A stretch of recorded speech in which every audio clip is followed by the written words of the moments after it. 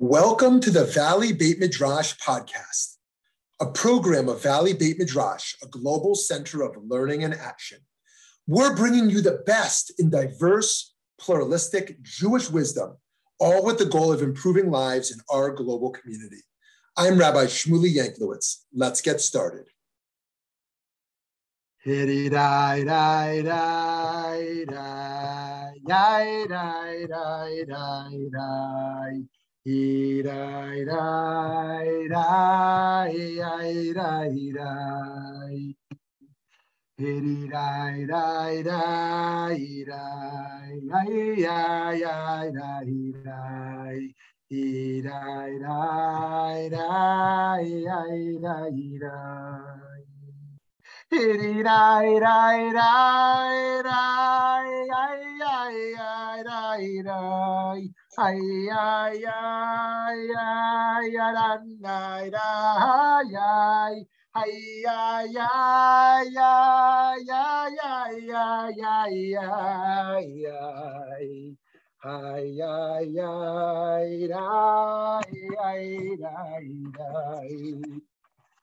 Shalom, wonderful friends. Great to see you. Thank you for being here. We are going to talk theology today. Excited to talk about theology today because that's what we need.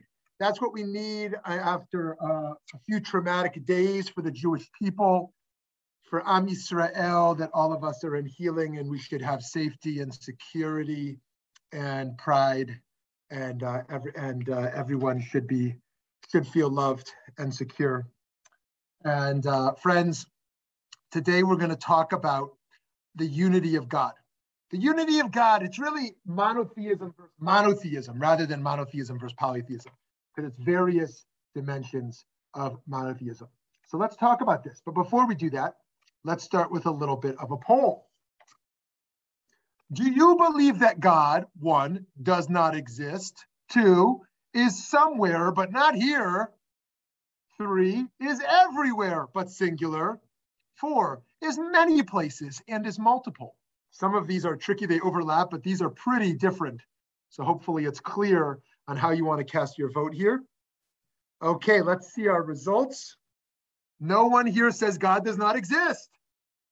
10% say God is somewhere but not here.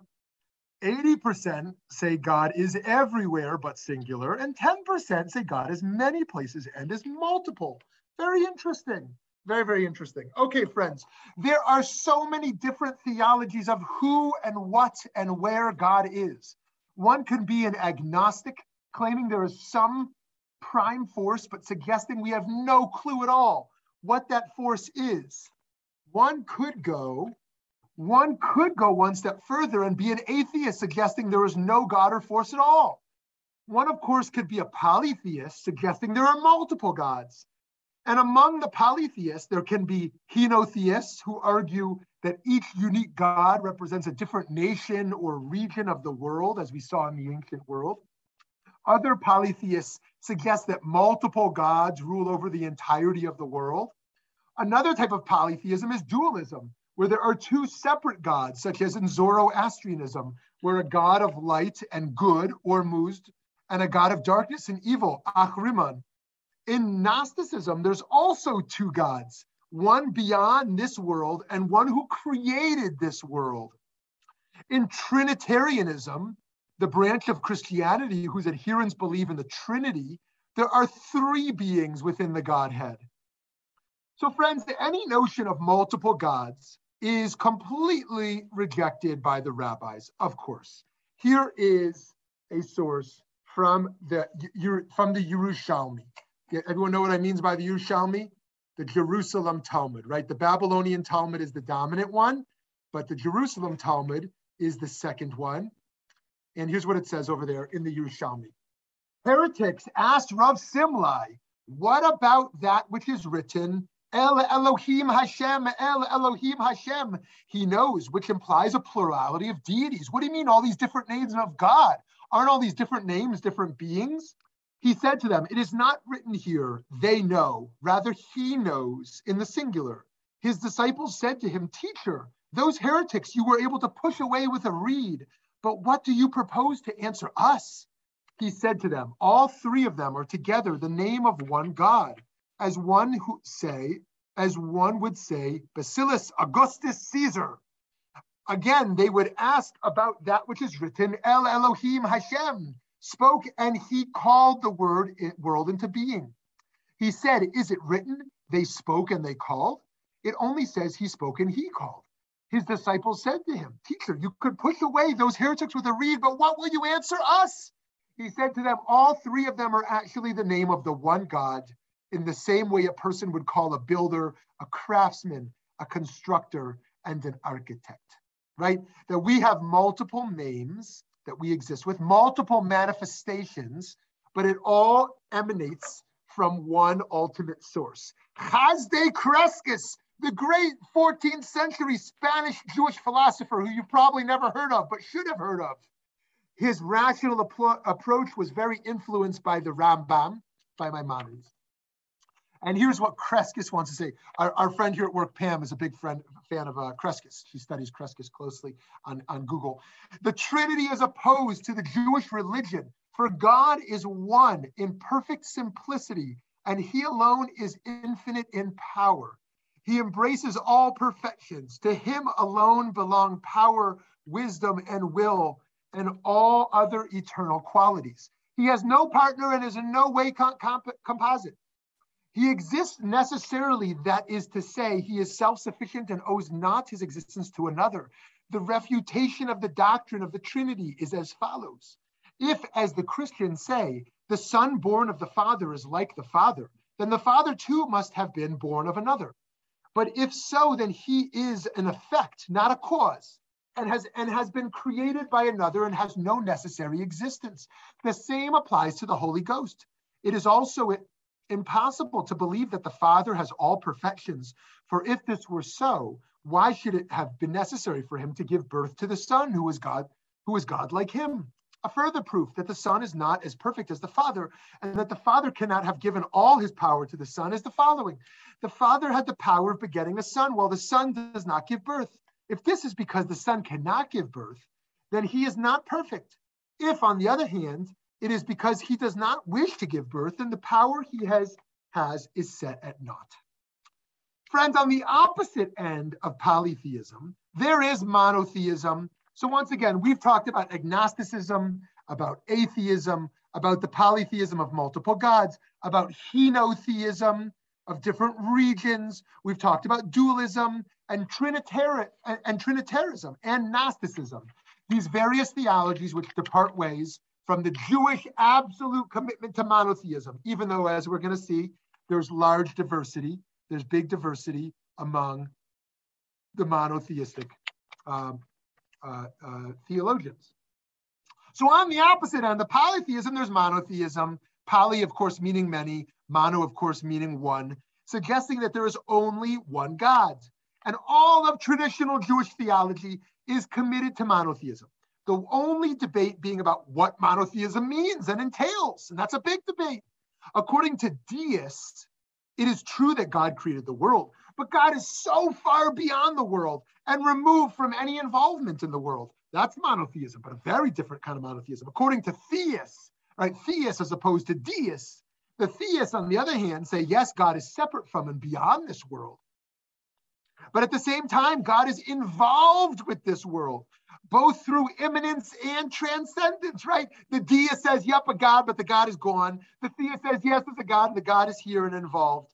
The panentheist, not to be mistaken with the pantheist, the panentheist would go even further, arguing that everything in this world is God, although God is beyond this world also, as opposed to the pantheist, who would say God is everything in this world, but nothing beyond this world. A good example of pantheism could be illustrated through the ideas of our old friend Spinoza. Remember Spinoza and his great debate with the Dutch rabbis? Of course you do.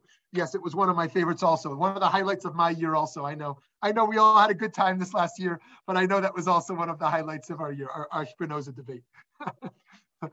So here's what Spinoza has to say over there. Nothing exists but God. And let me be clear, this is pantheism. This does not line up with traditional Jewish theology, but we want to study everything. We don't want to just study tradition, right? Nothing exists but God. Oh, sounds so good. Sounds good so far, right? God is one, that is only one substance that can be granted in the universe. Whatsoever is in God, and without God, nothing can be or be conceived. God is the indwelling and not the transient cause of all things. God is the indwelling, but not the transient cause. God is not a cause. He's not a mover and shaker. All things which are in God, okay? Besides God, there can be no substance. That is nothing in itself external to God. Learning to see God in all things, he continues. He who clearly and distinctly understands himself and his emotions loves God. Right? Because of know thyself and you will know God. Remember that famous phrase? And so much the more in proportion as he more understands himself and his emotions. That essentially God is nature. By understanding human nature, I know God. Our mind, insofar as it knows itself and the body under the form of eternity, has to that extent necessarily a knowledge of God and knows that it is in God and is conceived through God. Nature does not work with an end in view. Nature does not work with an end in view, for the eternal and infinite being which we call God or nature acts by the same necessity as that whereby it exists. Therefore, as he does not exist for the sake of an end, so neither does he act for the sake of an end of his existence and of his action. There is neither origin nor end. Okay, very interesting. Now, here's a critique of this idea presented by Spinoza, which could be found in Lambert van Veldhuizen of Utrecht, the critique of Spinoza. He acknowledges God and confesses him. He confesses him to be the maker and founder of the universe. But he declares that the form, appearance, and order of the world are evidently as necessary as the nature of God and the eternal truths, which he holds are established apart from the decision of God. Therefore, he also expressly declares that all things come to pass by invincible necessity and the inevitable fate. He does this in accordance with his principles. For what room can there be for a last judgment? Or what expectation of reward or of punishment when all things are attributed to fate and all things declared to emanate from God with inevitable necessity? Or rather, when he declares that this whole universe is God, right? There's no will of God. There's no Ratzon Hashem. There's no mover. It's all nature. It operates by necessity. For I fear that our author is not very far removed from this opinion. At least there is not much difference between declaring that all things emanate necessarily from the nature of God and that the universe itself is God. I think, therefore, that I have not strayed far from the truth or done any injury to the author if I denounce him as teaching pure atheism. He says Spinoza is an atheist with hidden and disguised arguments. Okay, now Spinoza, as you recall, never says he's an atheist. He's a very much a believer in divinity. But essentially, Lambert van Veldhuizen is saying that Spinoza functionally is atheist. Once you say God has no will and God is not beyond the world, simply is nature, in what sense can we still call that God? You can't pray to such a being. This God can't intervene. This God is not beyond. So in what sense, even if you call that God, even if you, in what sense is it? The Rambam, let's go back to Maimonides, makes a clear case for how he understands this point in Jewish theology. Once again, the greatest theologian in Jewish history. I don't say greatest as a personal opinion, but the most authoritative and the most quoted, and perhaps the most sophisticated, at least of the Middle Ages. He writes here. This comes from his Yad HaChazakah, his Yesodei HaTorah, his initial laying down the foundations of Torah. It is the most basic of basic principles and a support for wisdom to know that there is something, namely God, that existed before anything else did, and that he created everything else that there is. Everything in the skies, on the ground, and in between exists only because of the fact that he created them. Now, it's important to remember that Rambam is an Aristotelian, right? Aristotle, the student of Plato, the student of Socrates. The way to remember the order is SPA. If you want to go to the Greek SPA, it goes Socrates, Plato, Aristotle. Plato, of course, is a mystic. Aristotle is a rationalist. So Rambam is not so into Plato, but more into Aristotle. And Aristotle, like all the Greeks, thought God didn't create the world. The world is eternal. And even though the Rambam is an Aristotelian, nonetheless, he rejects the idea that the world is eternal and believes ultimately that there was a creation. he continues, let it be known that if the creator did not exist, then nothing else would, right? He understands his proof of God as being the notion that everything, that there needs to be an initial creator. But it's not a proof, but part of his logic is that there needs to be a cause for every effect, right? There needs to be an ultimate source. Then nothing else would, for nothing can exist independently of the creator. Let it further be known that if everything ceased to exist, the creator alone would exist and would not have ceased to exist like everything else had, because God is nothing. God is nothing. God is everything, but God is nothing. God is no thing, and God is beyond the realm of existence, beyond the realm of, it's called yesh me'ayin, right? That there is existence that emerges from nothingness. God is nothing.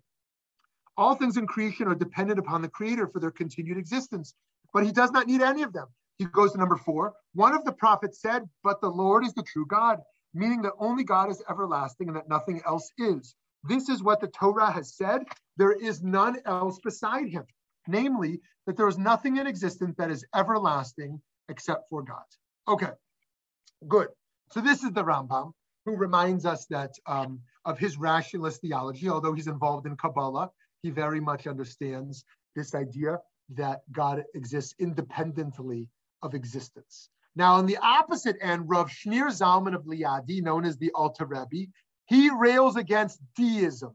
Once again, the theism is that God is actively involved. The deism is that there is a God, but that God is very far removed. And it makes sense that the Alter Rebbe, the Baal HaTanya, would ultimately reject this, if you know the Baal HaTanya's theology. Okay, here's our quote from the Alter Rebbe.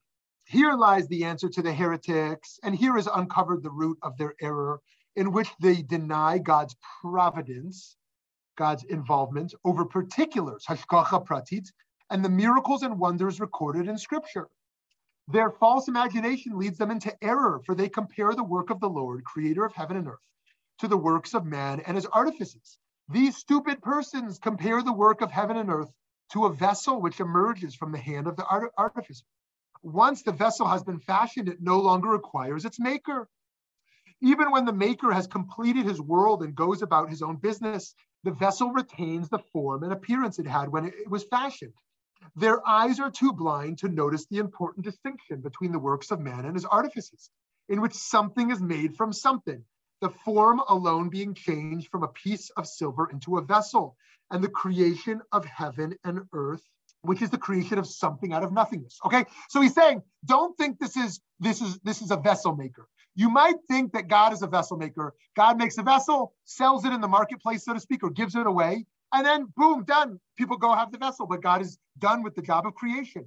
Don't just think of God as creator. Actually, the involvement goes beyond. He continues, this latter is an even greater marvel than the division of the Red Sea. For instance, when the Lord caused a strong east wind to blow all through the night, until the waters were divided to stand up as a heap and a wall.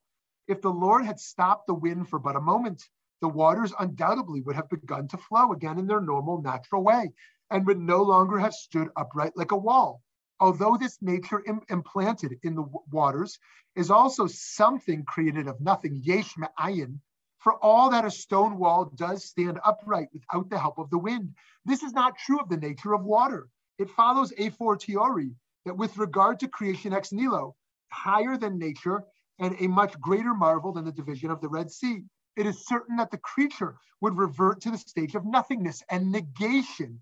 God forbid if the Creator's power were to be removed from it.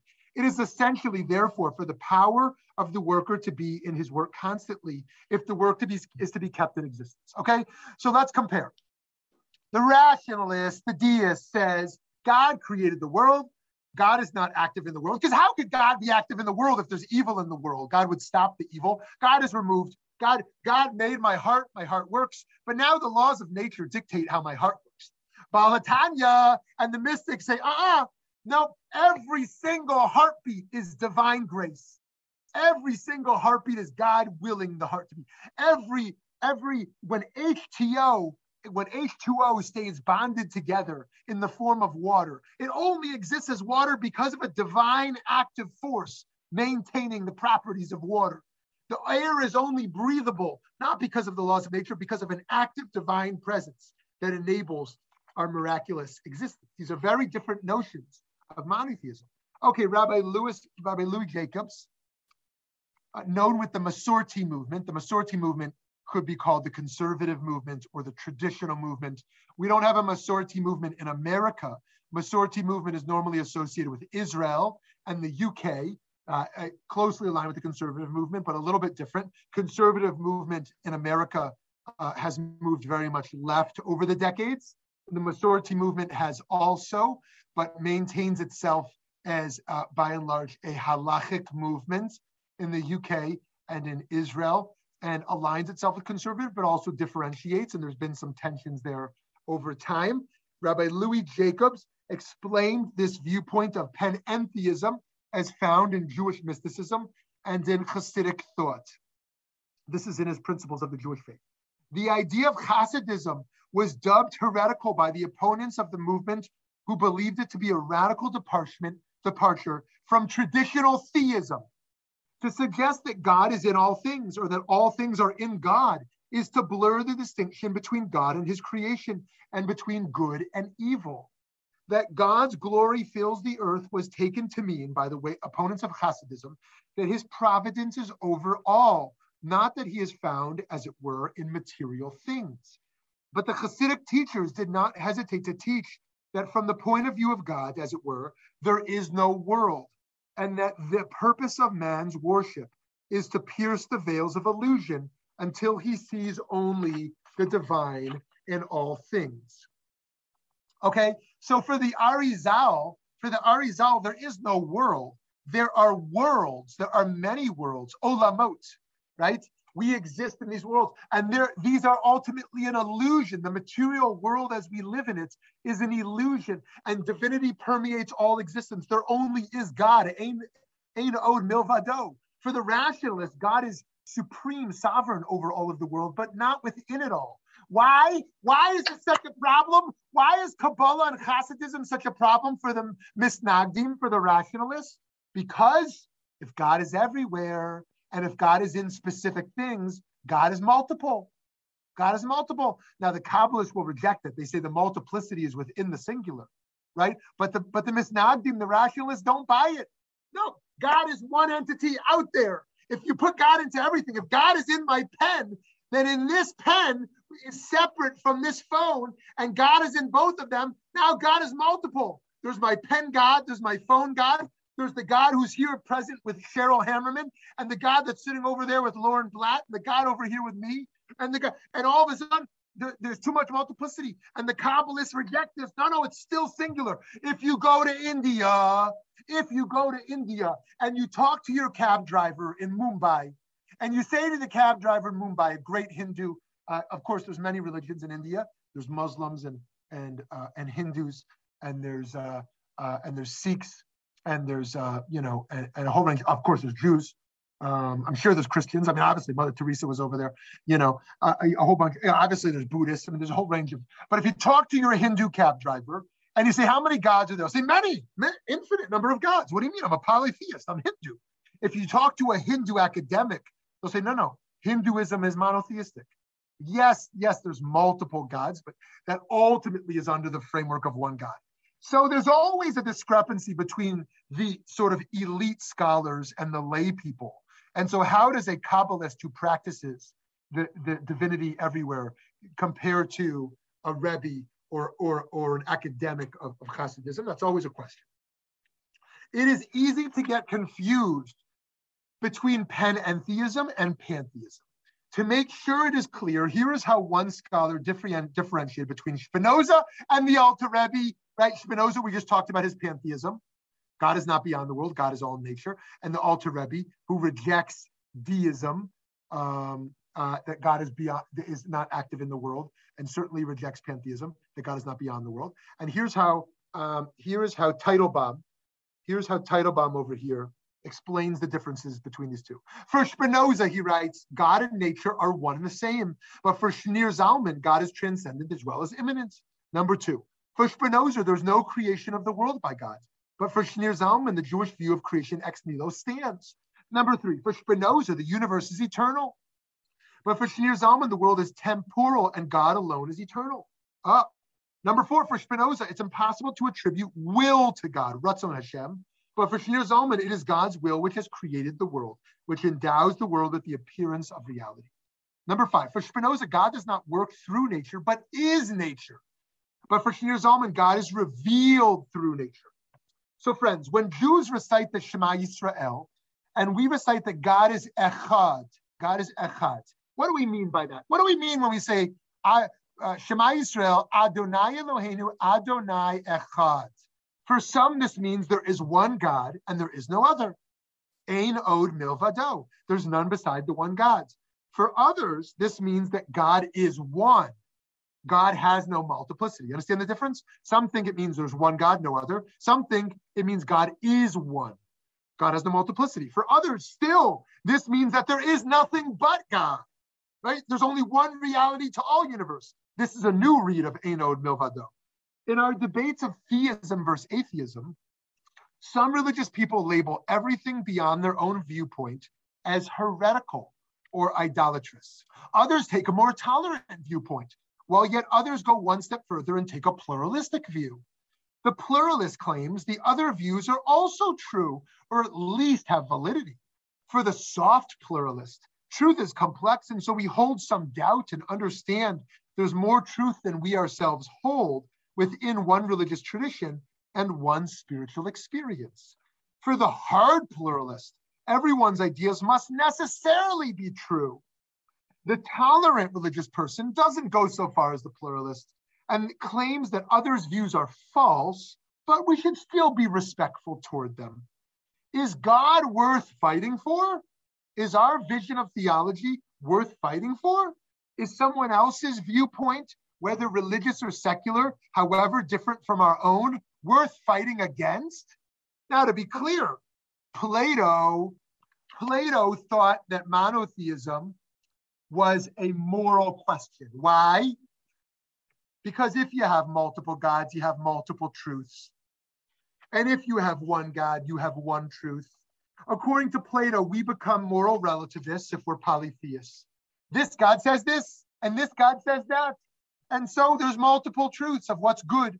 This one says kill. This one says don't kill. This one says adultery is fun and pleasurable. This one says adultery is evil, right? And multiple gods.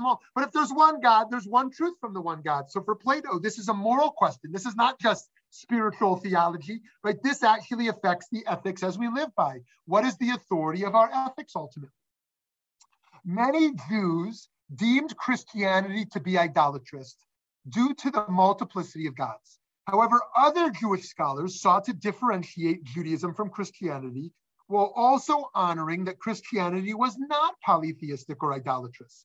For example, the contemporary British scholar and theoretician, Rabbi Dr. Alon Goshen Gottstein, who's going to be speaking at VBM next month about his new book about interfaith heroes, where he's going to look at Hinduism and Sikhism and Islam and Christianity and Buddhism and Judaism and all these people.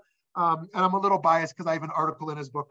But Goshen Gottstein writes over here, it is an entirely normative principle in Judaism that the monotheist expected of Gentiles by the Noahide laws is of a less absolute kind than the expected of Jews.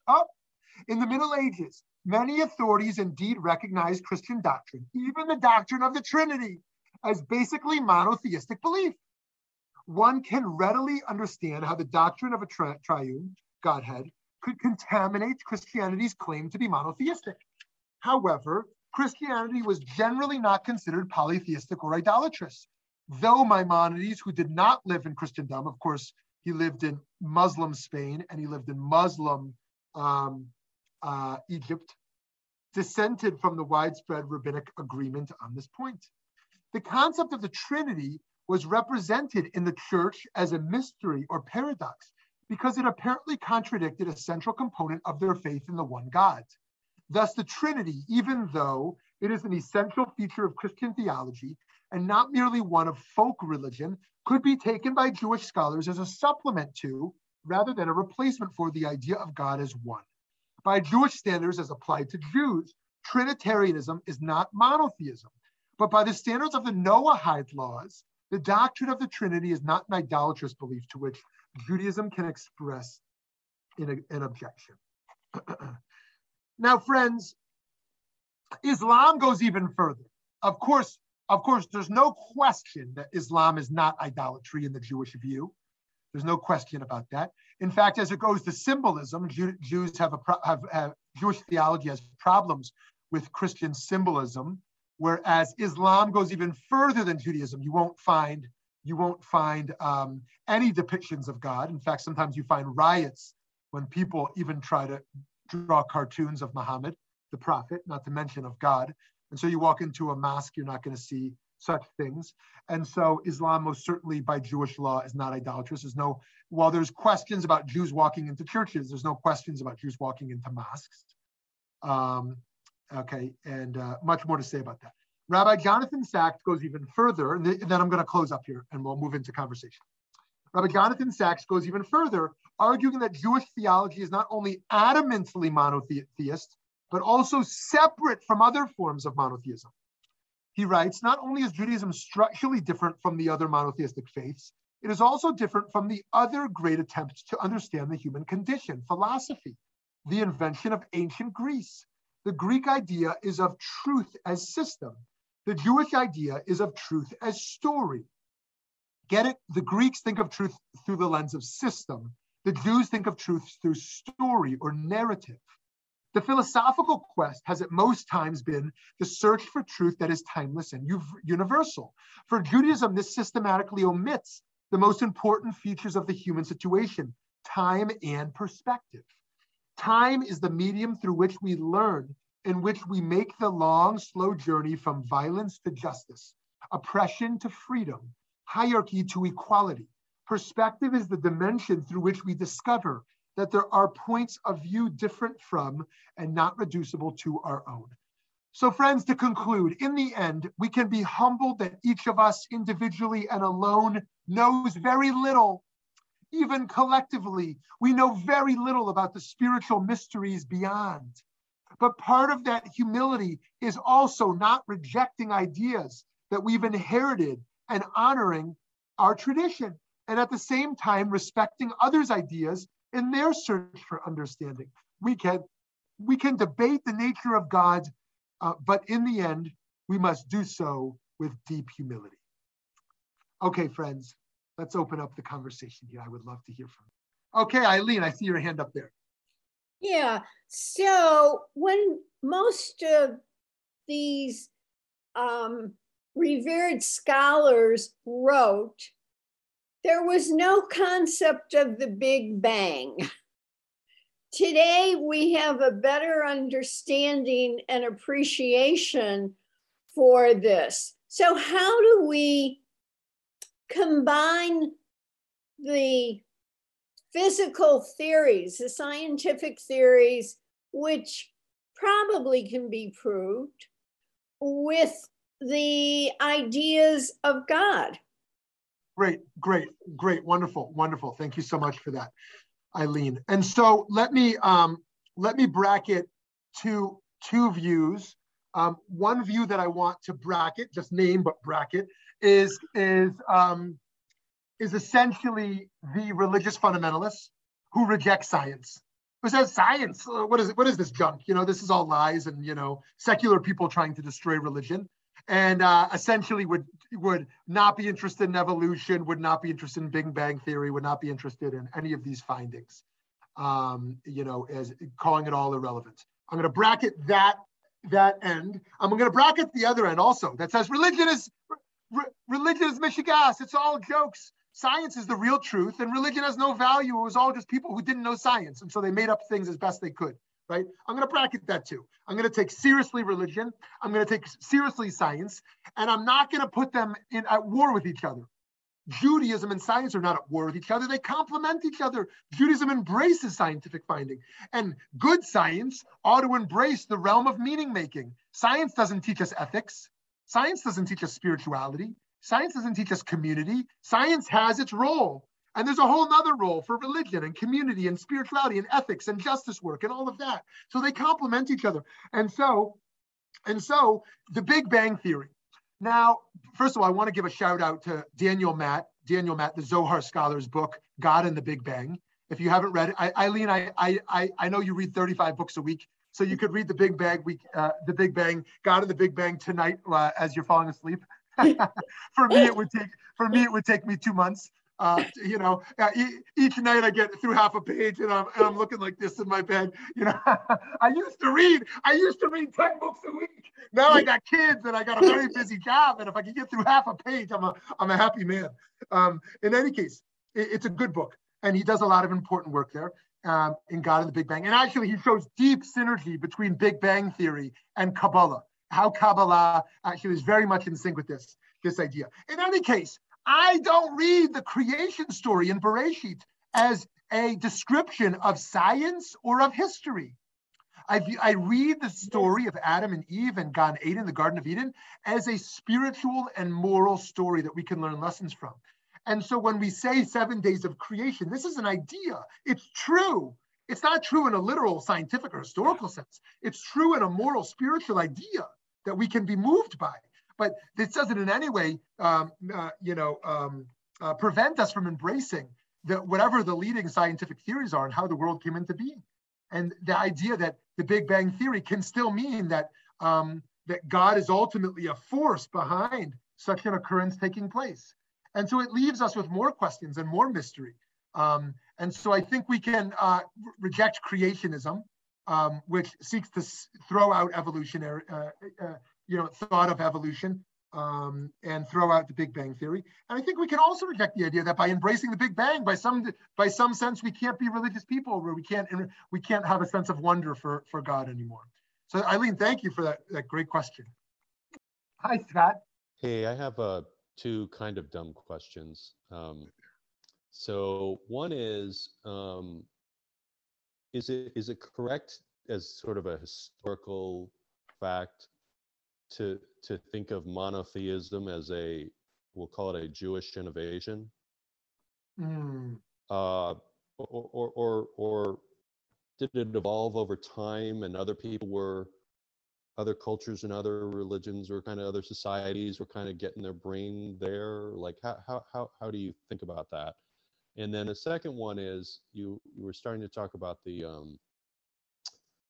like Islam and whatnot. Is there a sense within kind of the hierarchy of monotheism where there's one God and only one God, and anyone who says that they believe in God, quote unquote, we're all believing in the same thing? Or would a monotheist argue there can be incorrectly conceived gods or wrong gods? Like, you get credit for believing in one God, but it might not be the right God, if that makes sense. Great. Love it. So just to be, okay, your first question I understand very clearly. And to make sure I understand your second question correctly, it is about the hierarchy within monotheistic belief as to who is more right within monotheism. But what is that right? Is there such a hierarchy? Yeah. Oh yeah, great, awesome, thank you. Amazing. Yes, great. So so to your first question, there's no doubt that the long-held Jewish tradition and self-understanding is the Jews as the inventors, inventors the wrong word, the discoverers of monotheism, and that from Judaism emerges Christianity, and from Christianity emerges Islam. Our story of the Western world is such that the Jews are the first monotheists of the three monotheistic faiths. Nonetheless, if you look at ancient history, in particular at roughly the late Bronze Age of the 14th century before Common Era, we will see some ancient artifacts that seem to demonstrate, or if you look at the 6th century before Common Era in Zoroastrianism, if you look at these early sources, we will see that there are other societies which seem to be have some evidence of ideas of monotheism, not only as theorists, but as practitioners. Yeah. And so even though we think of Abraham as the great global ambassador of monotheism, it is unclear to me historically what he was influenced by, if anything, or if in other parts of the world this was emerging also. You know, there are these theories out there that when one person on one side of the world gets an idea, someone else is getting it at the same time. There's an energy in the world around when things emerge. So I never want to speak definitively. And here's another example of that. We think of Abraham as the first one having bris milah, the first one getting circumcised. But we have some evidence that circumcision predates Abraham. So even though this is his fidelity to monotheism, as we learn, and kind of the first to go through this, we see that this idea was already kind of there. Now, we, of course, do have our sources that Abraham breaks his father Terach's idols. He smashes his father's idols. His father, in his family, they are polytheists. And his surrounding society, he is looking to break down polytheism. But the origins of monotheism, I think, most certainly are complex. That said, I think in terms of systemic approach and sustainability, I think it is fair to say that the sole survivors of the discovery of monotheism are the Jews. Yeah. Right? Yes, there were ancient tribes who may have been involved to degrees that are beyond my historical understanding that is worth reading about, and there's many articles out there on this. But we are the surviving ambassadors for the origins of such a discovery. That's okay. So that's the first point. The second point, most certainly, today we don't like to debate theology.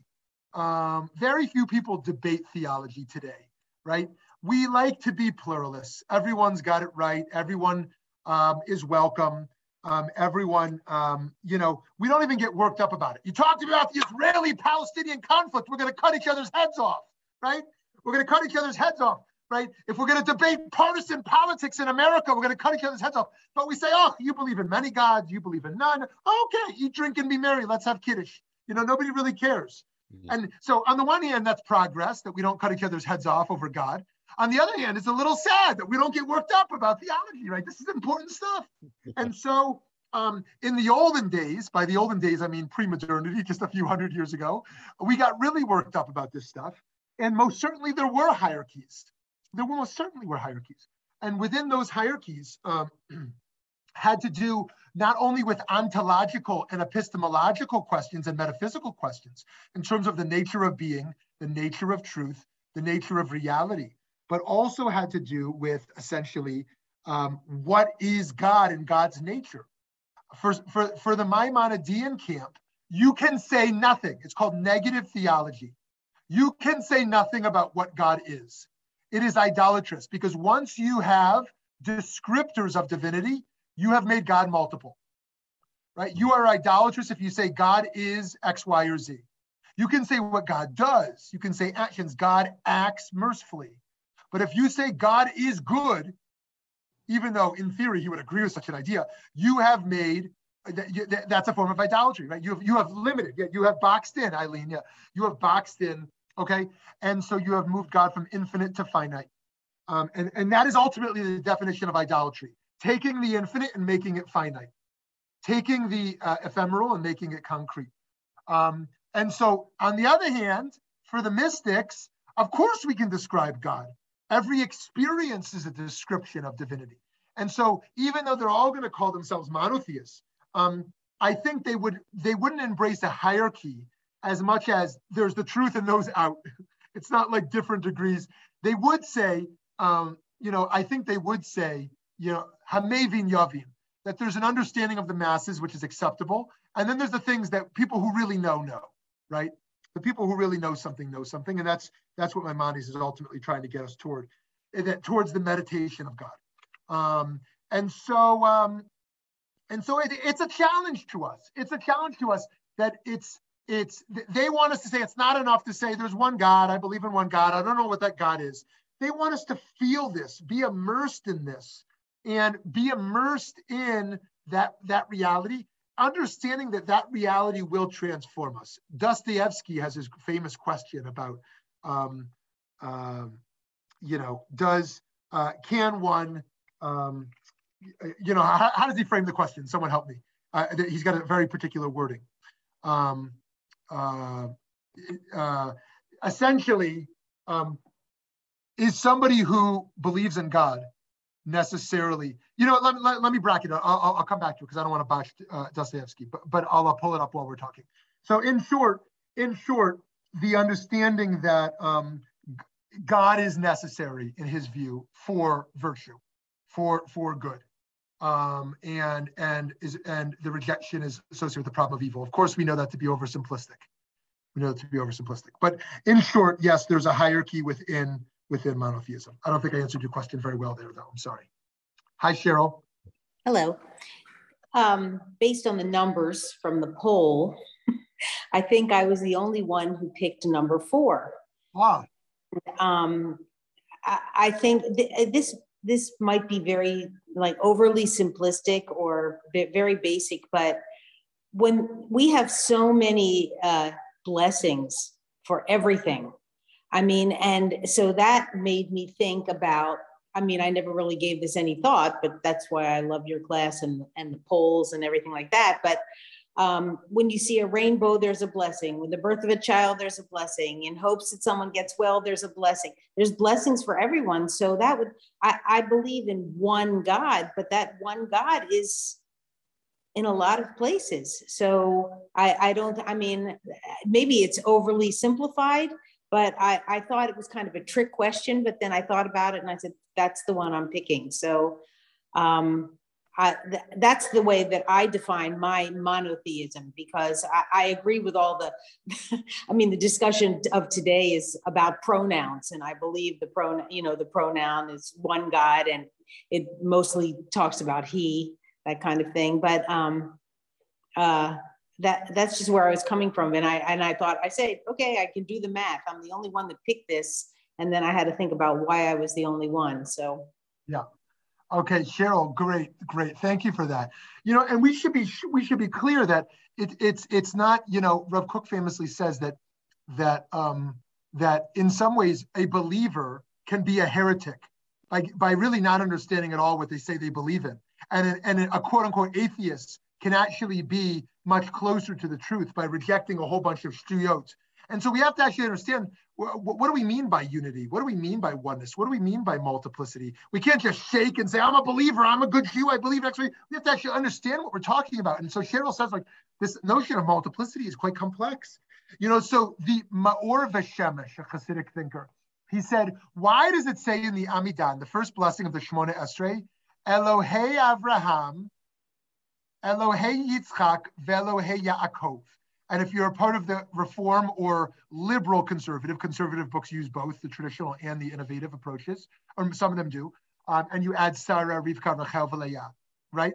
We say, but we don't say, the Maor Veshemesh says, we don't say Elohei Avraham, Yitzchak, V'Yaakov. We say Elohei Avraham, Elohei Yitzchak, Velohei Yaakov. We say God 3 times. And he says, because each of them had their own God, so to speak. Right. It's not that there's one God and they all relate to one. He said each of them has their own God relationship. And so this multiplicity, for example, if I'm Barbara Mark Dreyfus, there's the Barbara Mark Dreyfus who's sitting right over there. You can touch her skin. You can feel her face, right? Then there's this book of poetry by Barbara Mark Dreyfus. And if I hold the book, I'm holding a piece of Barbara, right? And then I can hug Barbara's grandchild or great-grandchild. And in a sense, by hugging this great-grandchild, I'm hugging Barbara, right? And then I could read an email from Barbara Mark Dreyfus. And this is experiencing Barbara. Barbara's in the book. Barbara's in her family. Barbara's there in the email. But is Barbara here on Zoom? Or is that just like an illusion? I see Barbara on my screen, but is that, so we have this extended, we have a multiplicity of self. We are in many places at one time, right? We are in many places, even as people, not to mention God. And so I don't think that Jewish theology rejects the multiplicity. It consumes the multiplicity within the singularity. And that relationship is very complicated. It's a very complicated relationship, And so that plurality, I think, is crucial to understanding this. And thankfully, we have a lot of innovations today with feminist theology and with queer theology, and that emerges in many different camps, process theology, really an explosion of theology. And we should never mistake the interesting, the provocative with true, right? Just because something is new or novel or interesting or provocative doesn't make it true, right? We should still interrogate it. But thankfully, we've got more people engaged in it. It's not just a small group who was involved in this. And so Cheryl, thank you for that. I think I talk about my 5-year-old daughter a lot, but she's every night before sleep, she's asking these questions of her most recent one was, I think I shared last week, is how do we hear? How do we hear God? She desperately wants to hear God. And so she's listening for sounds. She's listening, trying to understand this. And she was so excited, even though I've told her many times before. She's so excited because when I every time I call God she to her, she listens and she says, wait a minute, God is a girl? I said, no, God's not a girl. So she said, oh, then God's a boy. I said, no, God's not a boy. God's not a boy. So she says, but if God's not a boy and God's not a girl, what is God? It's like so hard to understand. She's craving to understand this. And I said, God is in you. She said, she is? She's inside of me? Where? So she's, but the idea is not for her to embrace, teach her the truth, so to speak, but to be full of a sense of wonder and awe, to live animated by these questions, the search, so to speak. As Heschel said, it's not only God in search of man, it's a man in search of God, it's God in search of man. Hi, Lauren. Hi. Lauren and then Steve. Yeah, Lauren and then Steve. Oh, okay. So I'll be quick. So I love the way you're raising your daughter because, of course, I grew up in the days where God was like Santa Claus, right? A guy with a white beard sitting in heaven and judging us and was like a fearful person because if you did something wrong, you were going to get punished. But there's, as I've grown older, thank God, my view is that the different names of God, El Shaddai, Shekhinah, and everything, those are just different aspects of the one God. However, I've never believed, I've met Balei Tshuva who think that God is trying to find them a shidduch and God is trying to find them a job. And that I could never made sense to me, that God is more sort of behind the greater workings, created the world, but it's up to us to do what we can and want in the image of God. Is that kind of a heretical view? Oh, the view. I see. Essentially, the God has stepped away to some degree. Exactly. Yeah. Good. Okay, great. So lots to say here, and I'll be relatively brief. But let me be clear, though, in regards to the Santa Claus in the sky. I love Santa Claus. My kids love Santa Claus. That my 3-year-old, he is obsessed with Santa Claus. Everywhere we go, he wants to find him. You know what I mean? He wants Santa Claus. He wants to be a good boy, so Santa Claus will come to the house. Unfortunately, Santa Claus doesn't come to our house. Actually, he did last year for our foster kids, but that was me. So, but I do believe that we do have to become atheists to become theists. We have to kill off the God that we no longer believe in to actually believe in God. We have to really kind of shatter those images that we were given as young kids in media in Hollywood, and that we were given as kids in of this God, the judge, who's angry at us and judging us. And we really do have to kind of kill that off in order to really be a believer. Otherwise, we're kind of plagued still in child theology. That's not for me to reject the idea of God as a judge. I just think if God is a judge, that is one piece of many different manifestations of what divinity can ultimately be, in addition to being a judge. So that's the first bit. But then I think your question about God stepping away is very important. It's very important because, yes, it does not align perfectly with traditional Jewish theology as we have inherited it. And yet, for the most part, and yet, if we look at 20th century theology, post-Shoah, we can't disregard that stuff so quickly. Let's start with liberal theology. Liberal theology can most easily and most famously be equated with Harold Kushner. So Harold Kushner is very clear that there's not a God participating in our in our presence. And then if you look at even liberal orthodoxy, like a Yitz Greenberg is also very clear that, as we talked about last session, that just as a child matures into a baby matures into a child and into a young adult and into an adult and into a senior and passing into dotage, so too does humanity mature in such a sense, and God's relationship matures. And God, just as a parent learns to take a step back as their child matures, so too God takes a step back, and to the point where the only way to understand the Shoah and God is such that God is present and crying, but God is not an intervener in such a matter. God has left that work to us. The problem of evil is the problem for humanity, not the problem for God. And so this can be jived a little bit in some traditional theology, in Maimonides and in Gersonides, because Gersonides thinks everything is fueled, is channeled through nature. Even the splitting of the sea that we read last week in Parshat Beshalach, the splitting of the sea is nature. It happened to be the right time, the right moment in where such a thing could happen. This is miracles are built into nature itself. Yitz Greenberg, who now my teacher, who is now sick and struggling in Israel, he refuah shlema. He is stable, and he is writing about how he experiences the miracles of God through Israeli doctors. That essentially he doesn't pray for intervention. He essentially has his faith of the presence of God through Israeli medical system. That's how he experiences it. So lots more to say, but Steve, let's go to your last, you'll have our last comment or question here today.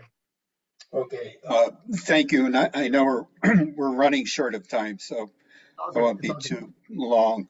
I was curious if everybody's feelings about God has evolved as much as mine. When I was a kid, it used to be what Lauren was kind of alluding to, a fearsome, wrathful, you must almost bend a knee to be in God's good grace. And then as I got older, more and more really good people and wonderful things came into my life, so that I abandoned that completely.